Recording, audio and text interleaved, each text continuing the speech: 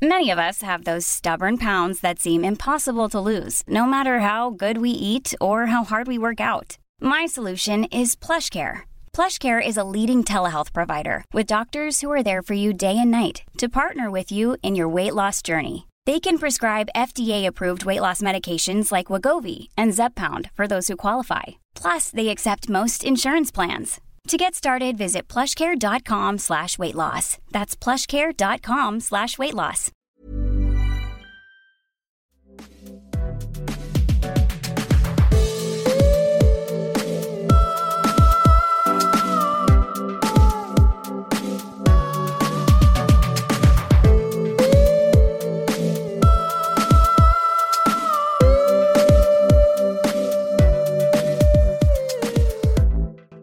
Hello and welcome to the Christmas special of the Irish Economics Podcast. As the focus of this special is Christmas, it's a lighter look at economics than what you're used to from the podcast, and hopefully it'll be a bit of fun. I've split the special into two parts because that's probably a bit easier to navigate. This is part one, and I'm joined by my good friend Shane Doherty to discuss the economics of Christmas. So Shane is not an economist, but rather an acquiring mind when it comes to economics. And whenever I meet up with Shane, he's always quizzing me about different economic questions. So it's a good guy to get on board to try and tease out some of the very important questions when it comes to the economics of Christmas. Huge thanks to Shane, actually, for agreeing to come on the podcast and help me out with this. We have a great chat about economics and the sort of economic rationale behind what we see at Christmas. We look at things like, is Christmas really important for the economy, the economics of giving presents, and we even take a detour to look at things like the economics of weddings. So if that sounds interesting, stay tuned and hear our thoughts on that. If you enjoyed this episode, let me know on Twitter, Instagram. My handle on those platforms is @IrishEconPod. You can email me at irisheconomicspodcast@gmail.com. And of course, make sure to tune in to part two. As usual, if you like the podcast, remember to subscribe and give a 5-star review on iTunes because it makes a huge difference. And I think that's about it. So I'll leave you to it and hope you enjoy this part one of our Christmas special. So I'm joined today by Shane Doherty. So we're going to switch roles here. I'm going to answer the questions for a change, and Shane is going to help me out by asking a few questions. So Shane, you're very welcome. Thanks very much, Niall. Yeah, very excited to be on the podcast. I've been a big fan from episode one. So it's I've got a few questions that I think that certainly interest me, so I'm looking forward to seeing what sort of answers you have in store for us today. So right. Thanks for having me on anyway.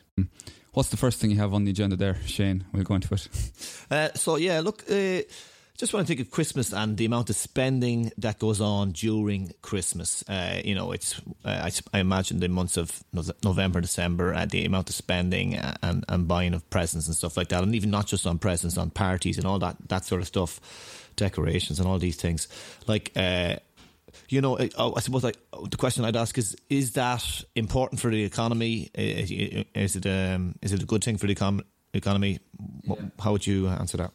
Yeah, so like, when you think about Christmas and the economics of Christmas, everything we hear about is to do with the amount of spending that's going on and how important that is for the retail sector. And, there's research being done on this. Research by MasterCard this year claims that we're spending an additional amount of €755 on presents, and Retail Ireland in 2018, I think they estimated that spending in Christmas time, around December time, was €866 more than what happened at other months of the year. So on the one hand, we could think, well, this is a big injection, it helps the economy, but it's only important because that's the pattern of spending that we're used to. So to answer the question, like, is this spending important? Well, we have to compare it, well, what would happen if there was no Christmas? Not what happens every other month of the year.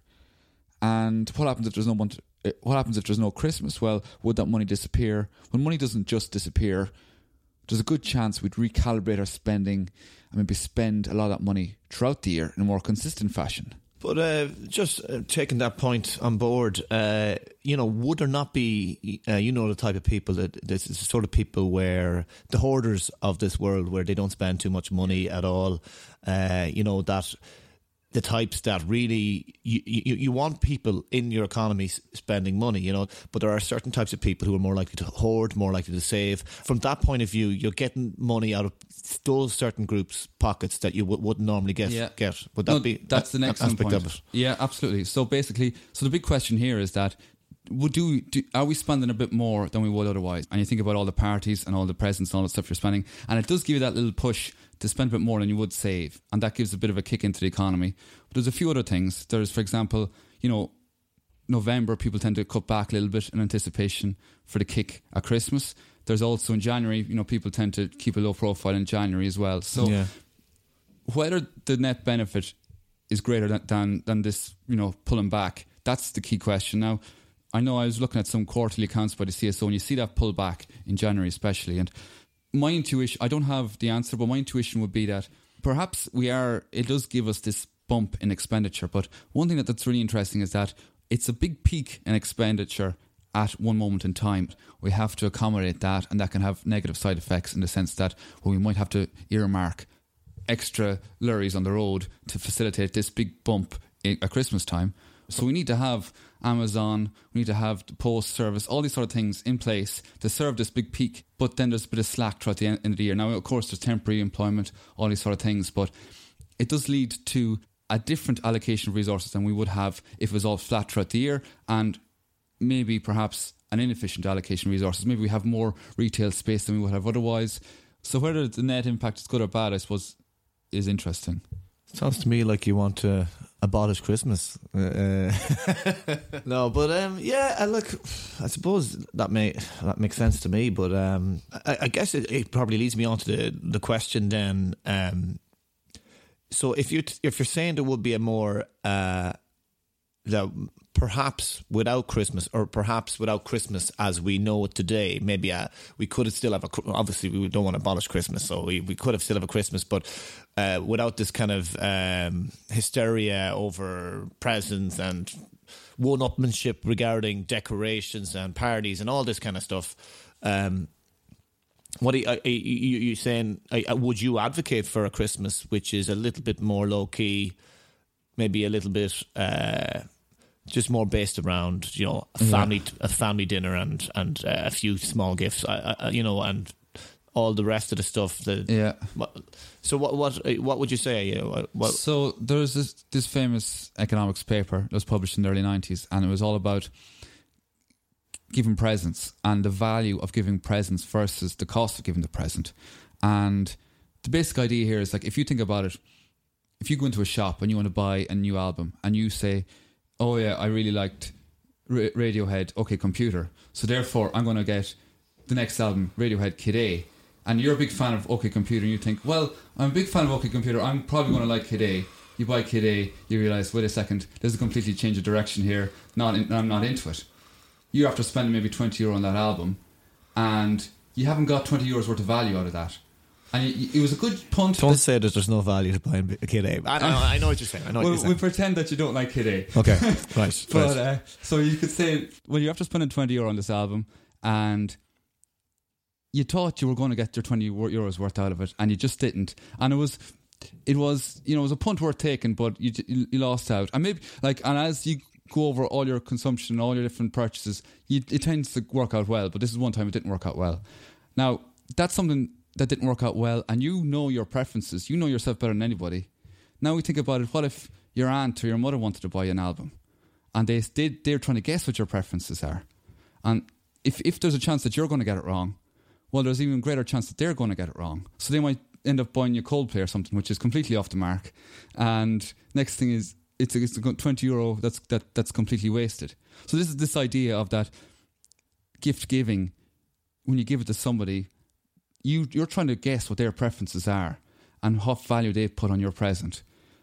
And you're spending the money, but you would actually be better off in a lot of cases just giving them the money, letting them use their knowledge of their preferences and buy the present themselves. Well, I suppose one of the best examples of what you're saying there, I would say, would be something like Kris Kindle at work, where you know, you could have a staff of 30 to 40 people, and they all have to pick the name out of the hat of Kris Kindle, and you're assigned a €20 budget to buy for whatever that person is. Like in those scenarios, more than anyone else, that you're probably spending 20 quid on something that the person would have no, or ordinarily would never spend their own 20 quid on. Yeah. Like, that's probably the best example where there's no way these people would spend the €20 on themselves the way you spent your €20 on them. Yeah, so that's interesting. So therefore, but there's value. There's two ways you can get value there. One, you have the surprise, and that's something nice. Everybody likes a bit of a surprise. And then you might spend a €20 on something. You might pick out something for that person that they wouldn't think about. So basically, if we go back to the CD analogy, you could pick out a CD for somebody that they'd never pick out, and then actually, wait a minute, this is great. And then all of a sudden they're exposed to something completely new, or something like little novelty item that they might get a bit of a kick out of. So there is value in that sense. What extent do you think are families and people really not putting in the research required to make sure you buy a present that the person would enjoy, themselves? Is that really something that's endemic of our Christmas spending? So that paper, society? that American Economic Review paper, now this is in the early 90s in the States, and the experiment that was done was with economics students.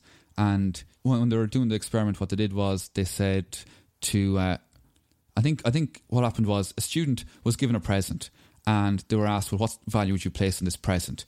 And then the value was compared to the cost, and the value was much less than what the actual cost was. So this difference then was the loss in terms of spending. So basically, like the cost really is a reference point of how much resources go into creating this, and how much of your, what goes into creating this item, and then the value placed on it. Are the costs generally for these goods not artificially bumped up because it's Christmas, and because obviously these firms realise that there's going to be more of a market for these things during Christmas time? Yeah, so that would be an argument, but I suppose that's slightly different in the sense that it's still the fact still holds in this case, where you're comparing the cost you pay with the value that you get, and in a lot of cases your value is less than the cost, therefore it's a waste.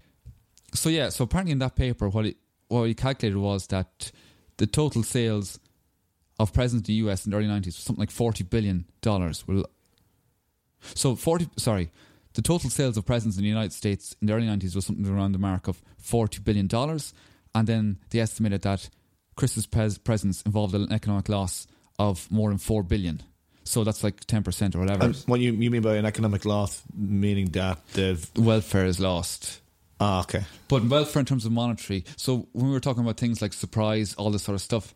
Yeah, so on some level, aren't people paying for the feeling, and not just the people who are getting the presents, but I think a lot of those certain people who just love to shop on a Christmas. They love buying stuff for people. Yeah. Are they not paying for the feeling of watching the other person get the present, and the feeling that of goodwill and feeling good about themselves because they've went to the effort of buying presents, whether or not they realise if the person will like it as much as they think they will. They're paying for the feeling, their own feeling, not just for the person they're selling to. Like, yeah, no, absolutely. Or they're not much selling to, but they're buying for. So there's a lot of critiques of that study, and that's exactly along those lines. Basically, there's a value in for the giver as well as for the receiver. A sentimental value, like yeah, exactly. But also then, the other side of the coin is there's nothing worse than getting a present that this person spent loads of money on, and you feel, oh no, you feel sort of bad that, oh, I don't really like it, and a lot of money's been spent on this, and then even worse again, I feel like I have to use it, like I have to wear something I don't like or whatever. Well, I don't like that feeling of being given a present in case I don't like it. I actually don't like that feeling of opening up a present in front of the person who bought it for me. Because you feel obliged to be fake. Like, you feel obliged to be, oh, this is fantastic. I love this. Oh, thanks so much. Like, and even if you do like it, you still feel like you have to do all that kind of acting, and maybe it's the Scrooge side of my character there, or not Scrooge, but there is a sort of an awkwardness there, but I guess these are only small silly details, but yeah, I mean, I suppose, like, if you don't mind me moving on, or if there's anything else you want to say about that we haven't. Well, the big thing, I suppose, is that, you know, there's value in the giving of the gift. There's value in the sentimental side of it. The big economic argument would be, well, you should be given cash as a present, but because you don't lose that monetary value, that the person can buy what they want to buy, but a tenner in an envelope, like the spirit of Christmas. Yeah, but then there's always this sort of people don't like giving cash because there's this sort of it's not no romantic feeling to it. Well, can I just give you a sort of a comparison point here? Is where when it comes to Christmas, it's all about the gift. Do you know what I mean? But when it comes to people's weddings, people don't want gifts; they want money in an envelope. So, is the reason for that because at weddings, because of hysteria about weddings, everything is so overvalued, and the amount of money you have to spend on weddings is way over what the price should be because the hysteria, and so people are like, okay, the expectation so is that, well, because we're paying so much money for this, so we need you to give us, we need you to pay for our wedding, basically. So I've a theory on that now. I don't know how much it stacks up, but I would say that when it comes to that, you think about, okay, what are the costs in the wedding? The cost in the wedding is the hotel primarily, and all those things that go with it, and they know what, they have an idea of how much people are going to pay, and then they have an idea of, and that amount that people are willing to pay for the wedding. Now that this shift goes towards cash, they know that that's part of the income that they have for the wedding. So I would say that all these sort of economic rents, all these sort of value above the cost is being hoovered up by the hotels and by the organisers, and that sort of helps inflate the price because they know people are able to pay, and they're trying to absorb that amount of money. So if we went back to the days of people giving presents like whatever, toasters, things like that, and then that sort of extra income boost wasn't there, well then maybe the hotel costs would adjust accordingly. I don't know. This is just something off the top of my head.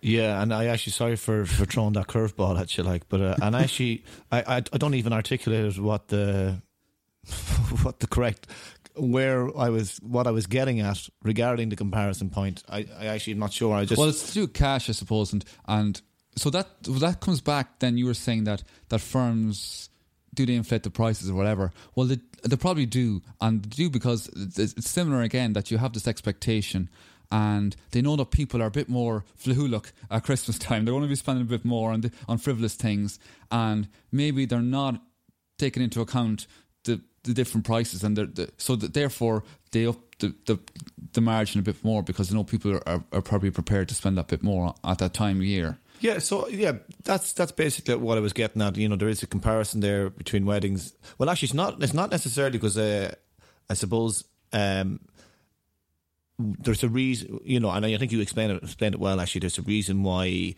people wouldn't be as keen on getting presents for their wedding as they are at Christmas, and I suppose it's because they're obviously spending a lot more money on their wedding, and so present, you know, they'll need they need their guests to foot the bill, basically. Yeah. Where Christmas is not, the amount of money you're spending isn't as comparable. But it leads me to the question then. Like Christmas and weddings, things like that, is where the idea of hysteria about almost we could call it even propaganda. It's like that we have big businesses sort of cashing in on the hysteria and with regards to Christmas, with regards to weddings and stuff like that. So this would be my question: who are the big? You know, maybe I'm already answering it for you, but who are the big benefactors of Christmas? And and who are the big winners? Who are the big losers? Are you saying the winners are the people involved in offering the goods and services at Christmas, and the losers are the customer? Does it ultimately come down to that? So you're going on the same sort of line of thought. It would be a bit like because there's this glut of spending at Christmas time, and because people are maybe a bit more inclined to spend, well, perhaps then prices adjust according to that, and the fact that people are a bit more open to spending. Whereas if it was flat, if we had no Christmas and spending was flat throughout the year, well, people might be able to pick and choose and what they're spending on a bit better, and therefore the firms wouldn't be drawn in as much of like basically the difference between the value that I get and the value the firm gets. You know, this is sort of divvied out between where the price is set. So if the price is a little bit higher, well, the firm is getting a bit more, and the consumers lose that bit more. So I imagine the price would be that little bit higher if we have a situation where everybody's spending loads and we sort of have to. We feel like there's something incentivizing us to spend at this moment in time. Well, then maybe there is a bit of a more of a shift towards firms getting the bigger slice of the pie versus the consumer getting the slice of the pie of the total value of the transaction. Now, I've no data or insight or actual evidence to back that up. That's just based on the sort of economic logic of, well, if people are willing to spend more, well, then the firms will take that into account when they're setting their prices. Yeah, I suppose, but the firms actually create the hysteria as well, and then they have to obviously invest in creating in the hysteria, but ultimately they get a big reward from doing that. You know, but it's probably a lot of like marketing and everything to try and get people out into the shops and whatever, and that sort of helps build up the more spending on things that we don't necessarily need. Like going back to the way that the things are divvied up, one interesting thing that always comes to mind is if we didn't have, like, Christmas is really important for retail. We're spending a lot of stuff on things that like goods primarily, like presents, whereas so it sort of distorts our spending patterns relative to what we would have done otherwise. So maybe we might have spent more money on, I don't know, like Netflix subscriptions or services as opposed to maybe buying presents and things like that. And that affects how we're allocating our money. That affects then how resources are allocated within the economy. And sometimes that can be a good thing, sometimes that can be a bad thing. And also one interesting thing is that, you know, inputs are shared between important things and less important things. And if we have Christmas distorting our expenditure towards retails, well then maybe that puts a bigger pressure on certain inputs for the less important things, and then that might increase prices and make other things more expensive. So for example, one thing is people talk about in the last few years there's a shortage in helium, or potentially a shortage in helium. Now we use helium for balloons and we use helium for other like medical devices and stuff like that. So if Christmas comes along and we have a Christmas party and there's loads of helium balloons, well, that increases the demand for helium. The price goes up for helium. That means that the price for medical devices will be affected because there's a bigger pull on helium. So if we didn't have Christmas, perhaps we wouldn't be using helium for balloons, and it might benefit other things that are a bit more important in society. Now, that's one example. I'm sure there's other things like electronic devices that might share inputs, and if we're buying loads of flat screen TVs and this puts pressure on inputs for other things, well, that could have an effect. Now, it could have the opposite effect, that there could be research and development in things like TVs, and that could have knock-on positive effects for other technologies. So it works both ways. Yeah. I suppose so. But I guess even just the age-old argument about say pharmaceuticals as well. Like when I know it's not so much to do with Christmas, but like, you know, where we have pharmaceutical firms who might be investing loads of money into making the next best shampoo or next best when that money could be like when there would be a sort of a societal value in spending that money on medicines, basically, or very, you know. But I guess maybe I'm going off on a tangent there. Like, but is that? Yeah, that's a different topic, all right. But it is interesting in the sense that it's the difference between the private benefit and the social benefit, and to correct for that, I suppose you would have to try and incentivize research and development in areas that have social value. So you would try and subsidize maybe, or try and or maybe have some sort of a grant for investment in research and development that has a societal value. So that could sort of correct for this. But Well, that relates to presents and stuff. Oh, it doesn't relate to presents at all. So please cut this part out of the interview if you don't mind.